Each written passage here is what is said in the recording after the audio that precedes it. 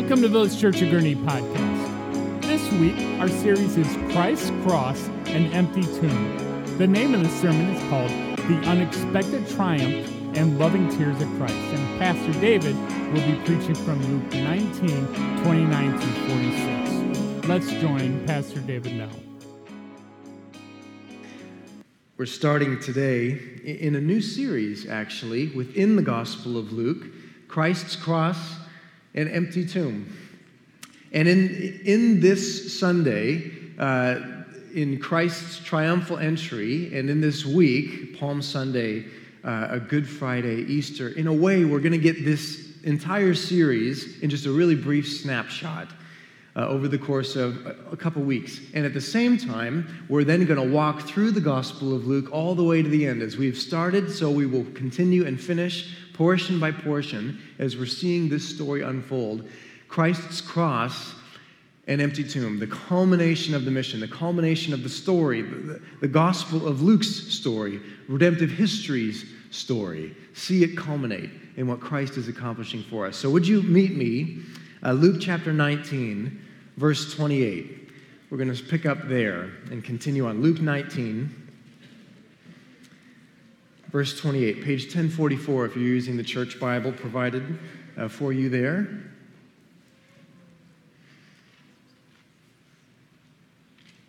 Luke 19, verse 28. Let me just read just that verse. It says that when Jesus said these things, he went on ahead, going up to Jerusalem. And as we've seen from Luke chapter 9, verse 51, if memory serves me correctly, that Jesus set his face to go to Jerusalem. And from chapters 9 to 19, we keep getting little reminders, little glimpses, little peeks that the journey is leading toward Jerusalem. And now he's here, he's arrived, he's in Jerusalem, that it's all been building up to this moment, that Christ and his mission, as we saw in the early chapters of the Gospel of Luke, 1 through 9, we see Christ's birth, his incarnation. We see him calling his disciples. Chapter 9 to 19, the journey narratives, the travel narratives, where Christ and his disciples are navigating this path, and Jesus is showing what it means to be a follower of Christ. And here, from chapter 19, verse 28 to the end, we see the culmination of the mission of God himself, the mission of the King, the mission of Christ for you and for I, in his cross and empty tomb. So let me pray, and then we're going to look at this passage again together. Let's pray. Father, would you show us again and afresh the magnitude of your glory? You are King, and that is a fitting title, Lord, for you to bear. And yet you came in very unique and humble and meek and selfless ways for us. May we never get over that or get past it. May that never grow ordinary or cold or commonplace. Stir our hearts again, Lord, as we reflect this Sunday on just how you came and how you came for us. We pray this in your name. Amen. Amen. The triumphal entry shows us that our King came like no other.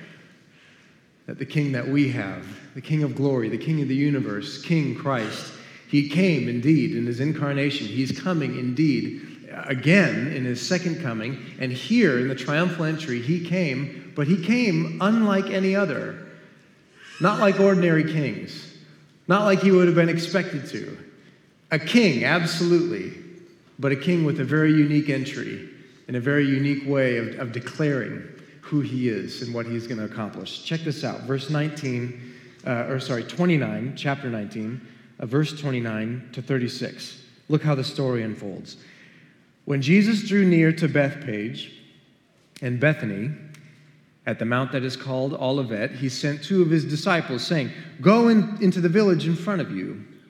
Where on entering you will find a colt, a donkey, tied, on which no one has ever yet sat. Untie it and bring it here. If anyone asks you, 'Why are you untying it?' you shall say, 'The Lord has need of it.'" He's forecasting what's about to happen, a little glimpse into his power. He's God. He's deity. He's telling the future. You're going to find a colt tied. Untie it and bring it here. Verse 32. So those who were sent went away and found it just as he had told them.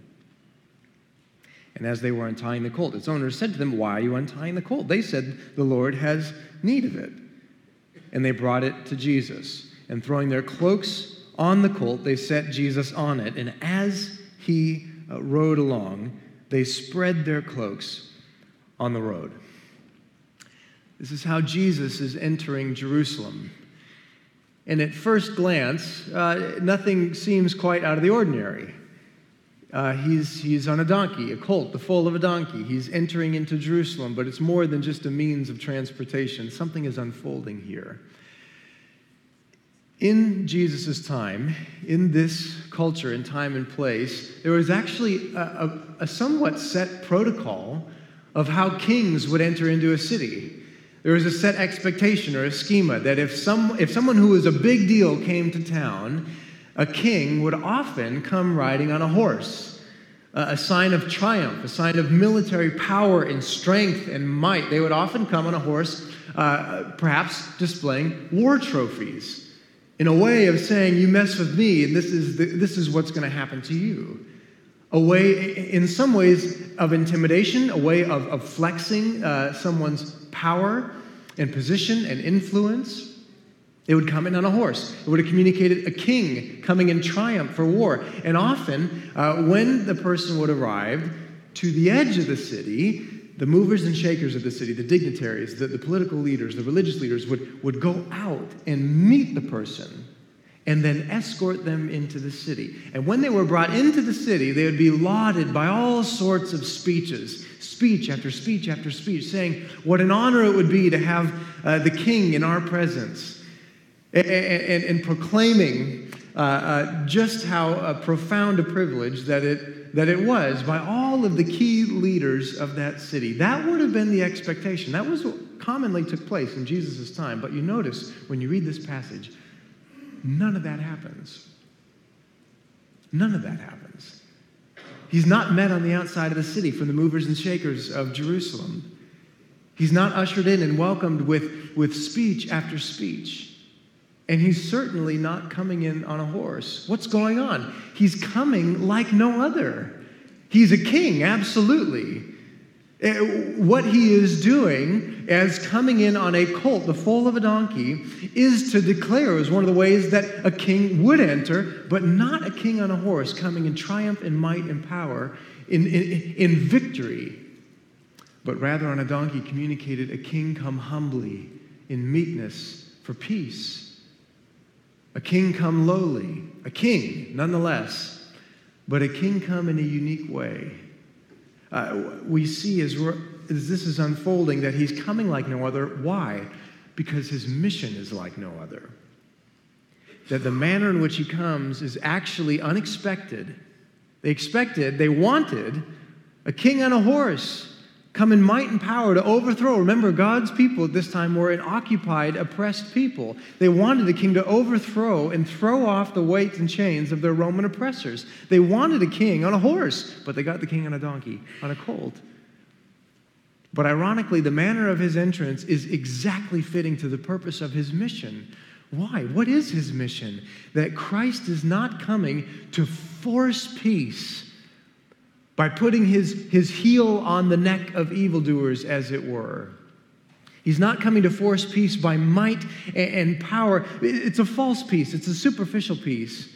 It's a peace that tamps down and presses down that which is evil, but it doesn't do away with evil. Christ is going for something deeper. Christ is reaching for something deeper. He's not coming to force peace. He's coming to, he himself, be our peace. Colossians chapter 1 puts it this way. You don't have to turn there, but listen as I read how elsewhere in the New Testament it puts the mission of Christ. For in him all the fullness of God was pleased to dwell. This is our King, God himself, Jesus Christ. And through him to reconcile to himself all things, whether on earth or in heaven, making peace. Peace. By the blood of his cross. What is he doing? Why is he entering this way? Why is he coming so humbly?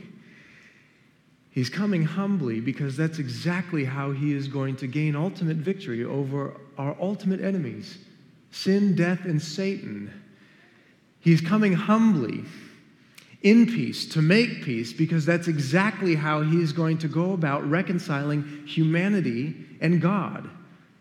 God and us, sinful, broken, fallen people, reconciled to a holy and perfect God. He's coming to become our peace, and in a way, therefore, making his followers peacemakers.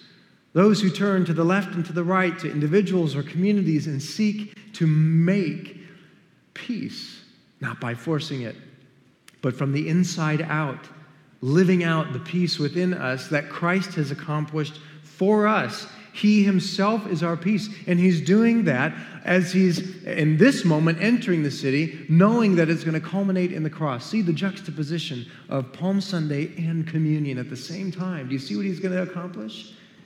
By his very death, absorbing God's justice, absorbing the natural consequence and all sin and all evil. He's absorbing that unto himself so that he can extend to us grace and mercy and peace and reconciliation.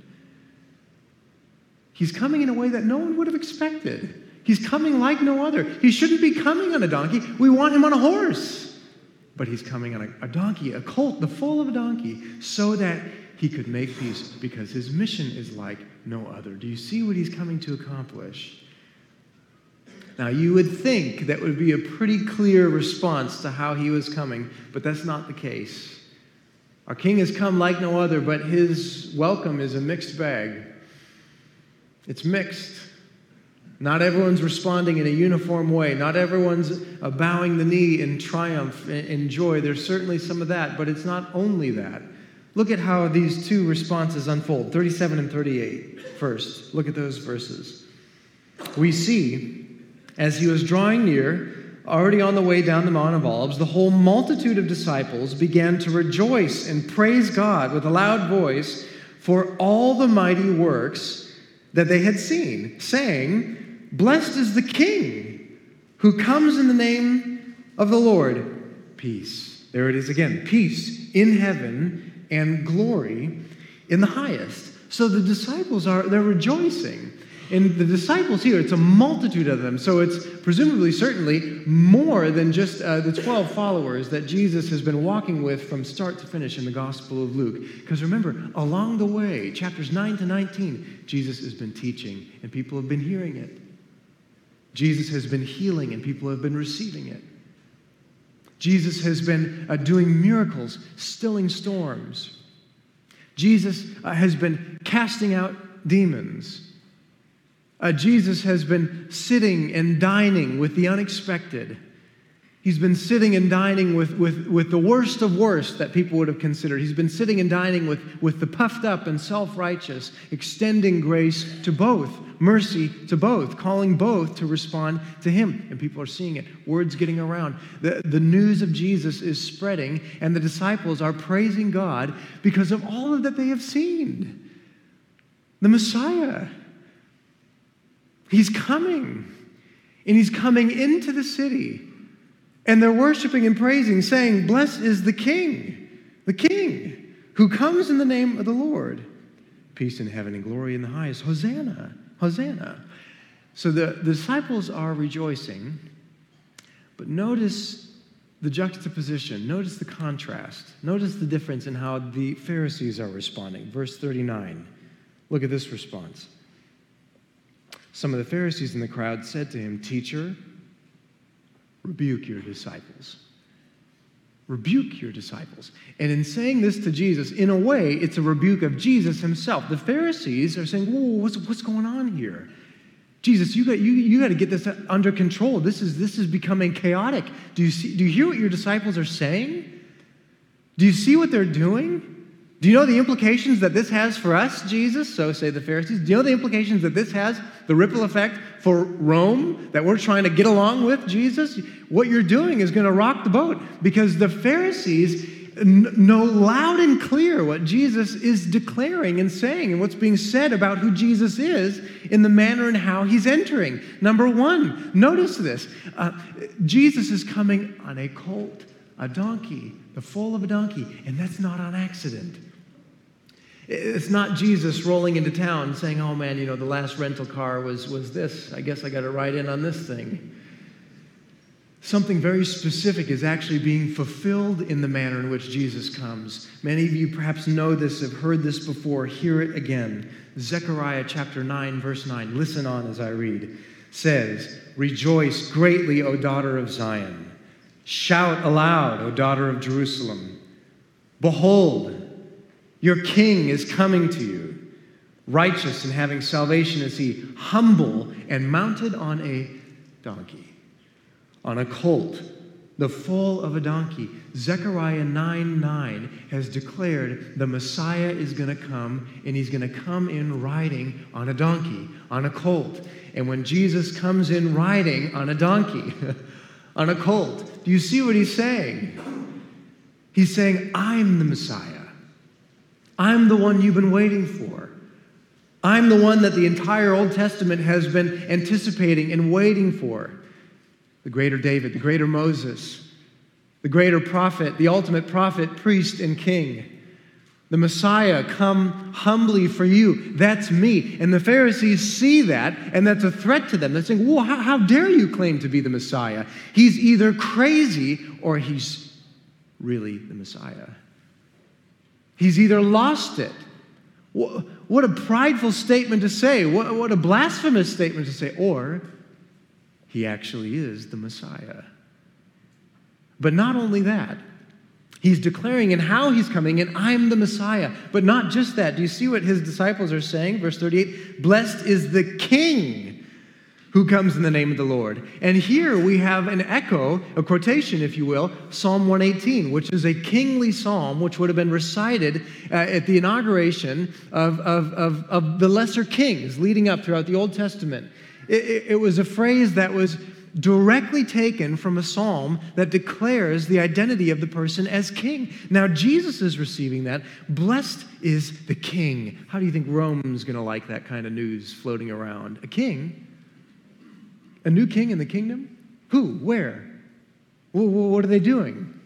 What's their purpose? And to Rome's ears, this would have smelled like a revolution brewing. This would have smelled something that we got to tamp down. We got to get under control if we're going to maintain peace, maintain order. And the disciples are declaring, blessed is the King, the King. And the Pharisees are nervous, not only Messiah, but now they're saying King. And this is going to put them in a really tight place as they're trying to keep things under wraps, keep things cool. And the disciples are declaring loud, publicly, that this is the King come into Jerusalem, the city. He's either crazy or he really is the King. It's either false and blasphemous, he's either wrong or delusional, or he really, really, really is the King. But it's not just that. Not just declaring he's Messiah, not just declaring he's King, but do you see what else is unfolding implicitly and explicitly? He's receiving worship. They're worshiping him. Verse 38, blessed is the King who comes in the name of the Lord. Peace in heaven and glory in the highest. We see, backtracking one more verse, verse 37, as he was drawing near, already on the way down the Mount of Olives, the whole multitude of disciples began to rejoice and praise God with a loud voice for all the mighty works that they had seen. And the Pharisees are saying, whoa, wait a second. Hear, O Israel, the Lord your God, the Lord is one. Only one person, only one God is worthy to receive praise and worship. You can't just worship anybody that strolls on into town. Do you see the irony? Do you see the profound nature of what's happening? He's either insane or he is God. Hear, O Israel, the Lord your God, the Lord is one, our triune God, Father, Son, and Spirit.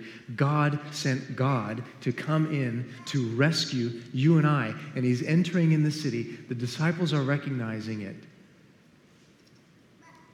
The Pharisees are upset by it. Some worship. The Pharisees rebuke. The response, the welcome of the people is a completely mixed bag. Now hear what Jesus says. He answered them, I tell you, he's answering the Pharisees, I tell you, if these were silent, my disciples, these people, if these were silent, the very stones would cry out. Creation itself declares the praise of God. We see this in the Old Testament. We see this in the Psalms all over the place. Here's one, Psalm 96, 11 and 12. Hear this. Let the heavens be glad. Let the earth rejoice. Let the sea roar and all that fills it. Let the field exult and everything in it. Then shall all the trees of the forest sing for joy.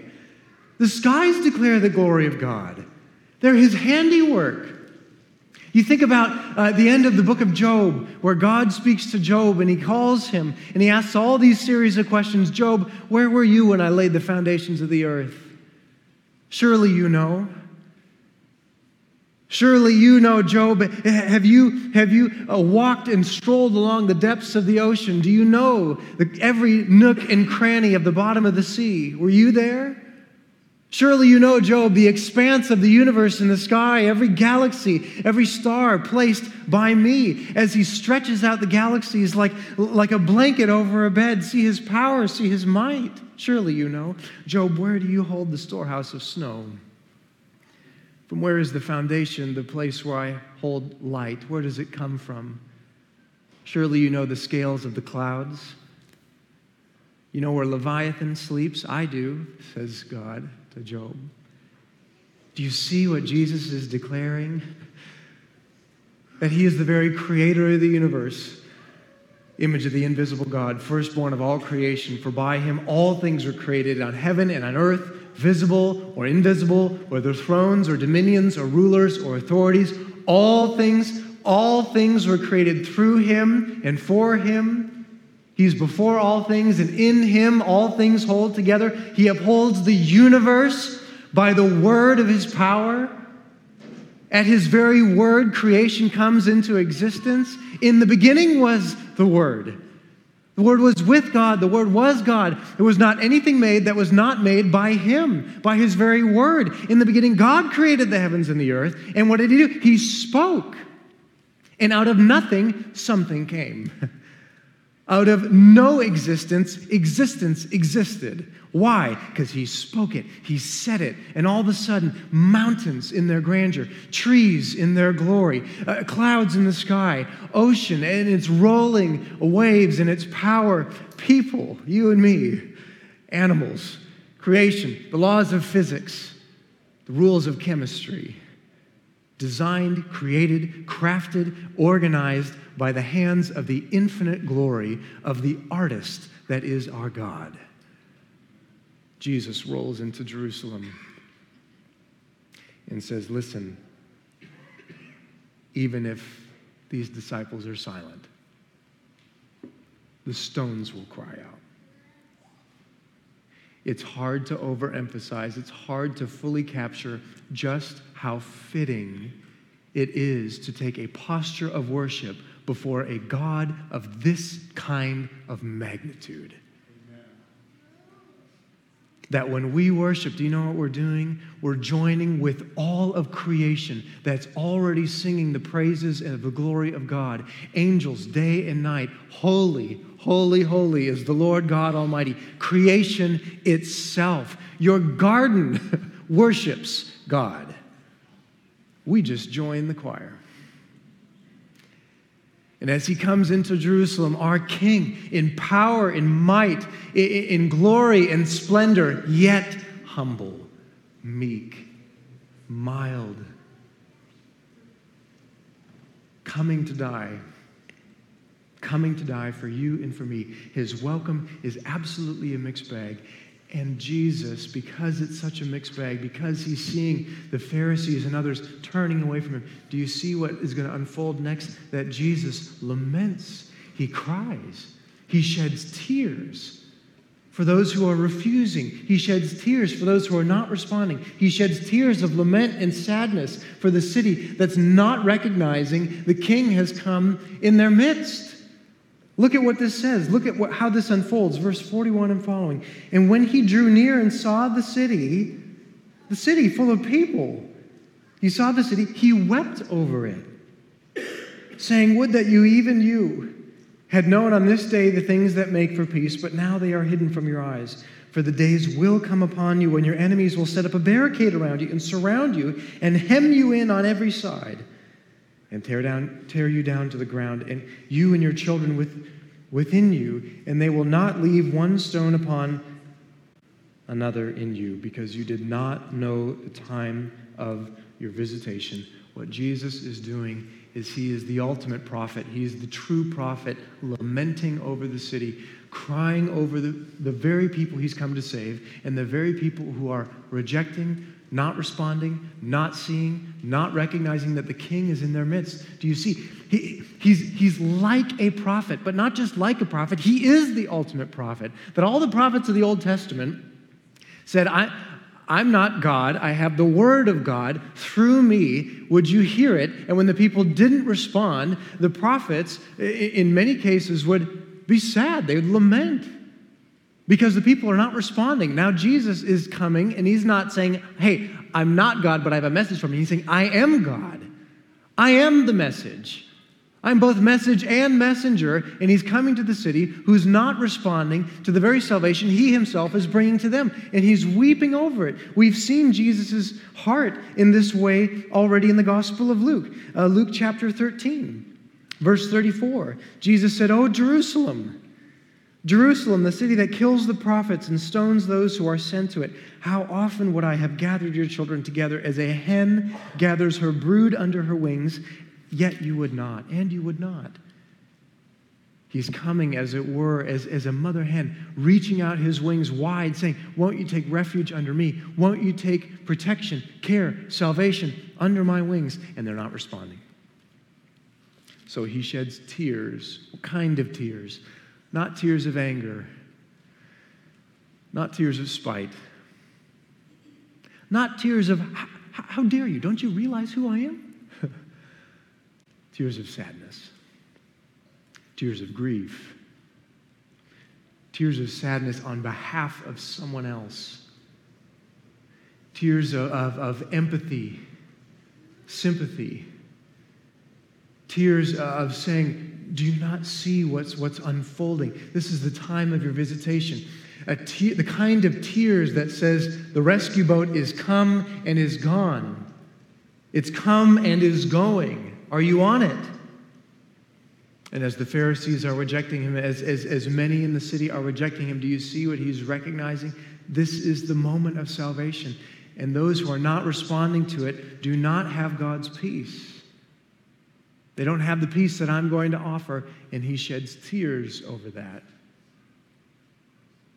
We see in just these next two verses, 45 and 46, watch again how the story unfolds. As he's lamenting the lost, then it says, he enters the temple and began to drive out those who sold, saying to them, it is written, my house shall be a house of prayer, but you have made it into a den of robbers. What's Jesus doing? In a way, he's the ultimate temple, isn't he? The true temple is entering the temple, driving out, in this case, a unjust gain. That a place of worship, a place of exaltation, a place of communion with God has become a den of robbers. Not just a transaction of resources, but an unjust transaction of resources. What's he doing?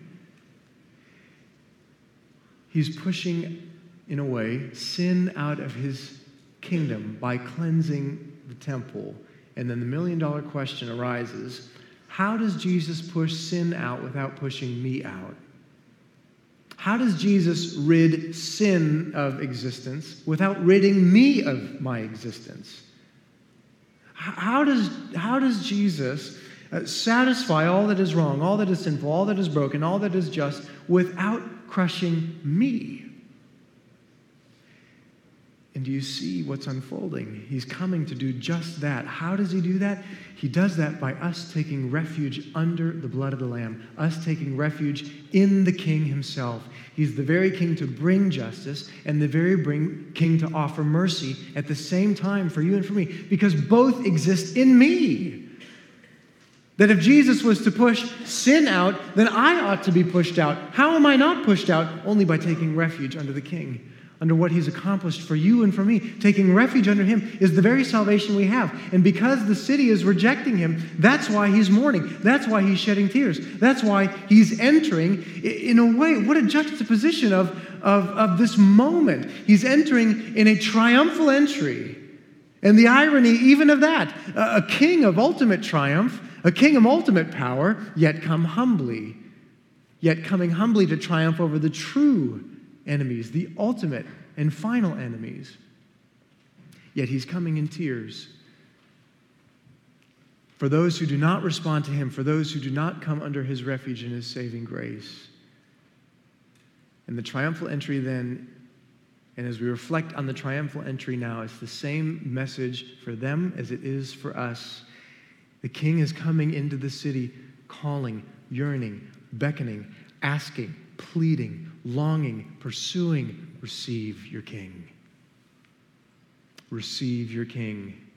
Receive your king. Receive your king. And when you receive your king, his peace, not his tears, will be yours. When you receive this king, the true king, Christ the king, his peace, his peace, not his tears, not his sadness, not his lament that you are lost, but his peace, welcome in that you are found and saved, will be yours. That's why he's come, to offer that kind of peace. That's why this message has ripple effect all throughout the centuries, to continue to carry on and to offer that kind of peace that only the true king offers. And if that is what Jesus is saying, I think it's important for us, two questions. Number one, do you see what kind of king has come into Jerusalem? And do you see what kind of king has come for you? Let's tackle that one first. What kind of king is this? What kind of king of that kind of glory and that kind of power and that kind of splendor comes humbly in such a way that when he's rejected, when he's turned against, when people do not respond to him, he doesn't smite them, he sheds tears for them. Think about that. Have you ever had a moment where an act of selfless love that you have done on behalf of someone else has either gone unseen or it was completely seen but rejected? Ever had that experience? Ever had that moment? Maybe you've been slaving away all week at work. You're exhausted, you're tired, but you know exactly the flavors, the smells, the dishes, the courses of food that is going to make your family relax, feel at home, be encouraged, and you make every single course, every single ingredient, and you pour over that meal for hours, and you put your blood and you're tired, you're exhausted, you would like someone else to make the food, but you pour into this, and then you lay out the spread over the table, and you sit down, and somewhere from someone, a voice at the table says, can we eat something else? Dear friends, does the wrath boil up in your heart? Or do tears of sadness on behalf of someone else boil up in your heart? Have you been there? How many of you, I've heard of this, and I trust it is true, how many of you have put decades, plural, of your life, in a way, on pause? Pouring in your money, pouring in your time, driving your child to and fro, to activities, to sports, to things, to friends' house. You have put vacations on hold. You have put your desires on hold. You have had countless of thousands of diapers processed through. And all of a sudden, somewhere, someday, sometime, a little sentence comes out of their voice, "You don't even love me."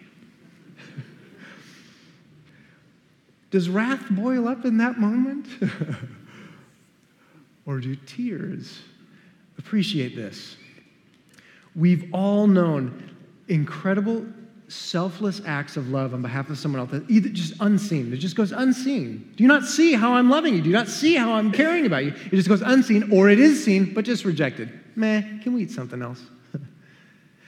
Now imagine God, The King of all glory, he made us. He designed us. We are his own creation. Do you see that if he collected his breath, his spirit unto himself, we would fall into nothingness? We have no idea just how every moment of our sheer existence is an expression of God's common grace in sustaining all things. Now enter into the city and have him be rejected.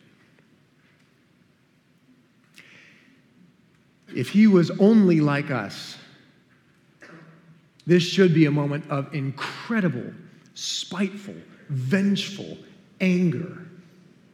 But it's tears, love, care, lament, tears for us, tears for you, tears for me. We're throwing an egg in his face by not recognizing for who he is as he's entering into Jerusalem, and instead of getting mad, instead of just calling down fire from heaven, what's he doing? He's shedding tears. Because he himself will absorb that fire from heaven on the cross so that he can turn to us in love and compassion and care and patience and tears of lament. My friends, what kind of king is this? Consider that. If he is that kind of king, of that much power, that much might, yet compassionate and gracious, slow to anger, and abounding in steadfast love, he is worth receiving. He's worth receiving. There's no better king to receive than King Christ. Receive him, and his peace, not his tears, will be yours. Two questions again. Remember, first question as we've just considered now. Consider what kind of king is this? And then second question, compare him. What other kings are you bowing to? What other kings are you turning to? What other counterfeit kings that are plagiarizing the very promises of God are we running to instead of him? And when you compare those two side by side, my friends, would you see there is no comparison? Take the king who's come into Jerusalem for you. One example, well, a couple examples. Here's a few. If I want entrance into the kingdom of God, the lesser king of religion is going to say, you better get to work. You better get busy. You better get more sincere, more effort, more zeal, more time, more resources, and you just never might know when you finally achieve enough. That's the God of religion. That's the king of religion. It's the I think I can religion. It's the pull yourselves up by your bootstraps kind of religion. It's the kind that says, you want to get into the kingdom of God? You better get to work. And all religion everywhere, all around the globe, is some other repackaging of that very message. But do you see, King Christ says something completely different. He says, you want entrance into my kingdom? Come in based off my work, my effort, my righteousness for you. Receive what I have accomplished for you. Compare the kings. Why turn to any lesser king other than King Christ? Here's another lesser king that we turn to. You want a sense of peace? You want a sense of wholeness? You want a sense of completeness? Identity is going to say, you better find yourself. You better define it. You better pursue it. You better assert it. Whatever that identity is, you make it. You craft it. You assert it. And that's the only way you're going to have a sense of wholeness and completeness. Shalom, if you will, the Hebrew word for peace. Now, it's important to know the word for peace, the biblical word for peace, is so much deeper. It's so much richer than just a stalemate. It's not just a lack of dissonance. Peace, to put it in an image, it's the Garden of Eden. Perfect harmony with God, walking in the garden together, perfect harmony with each other. No distrust, no dissension, no hurt, no betrayal, no loss, no anger, no divisions. Perfect harmony with each other. It's hard to imagine. And perfect harmony with the created world, with creation. No weeds, no dandelions. A world that is not falling apart. And one of the lesser kings that vies for our attention in our time is identity. If you want to have that kind of shalom, if you want to get back to the garden, if you will, that kind of peace, you got to find, define, and express yourself, and you got to get to work doing it. But do you know what's going to happen? You're going to pursue that, and you're going to be more and more and more anxious every step of the way. When is enough enough? You're going to crave affirmation from every single corner, and when you don't get it, it's going to leave you more empty, more lost. You're falling apart from the inside out. Do you see the peace that our King offers? That he himself is our peace, so that when you find yourself and you find yourself in him, that's when you come to a place of perfect, complete salvation, to put it in biblical terms. Why turn to any lesser king? Here's another one. Chaos in the world, brokenness in the world, violence in the world, evil in the world. The lesser king of spiteful vindictiveness is going to tempt us to way overreach.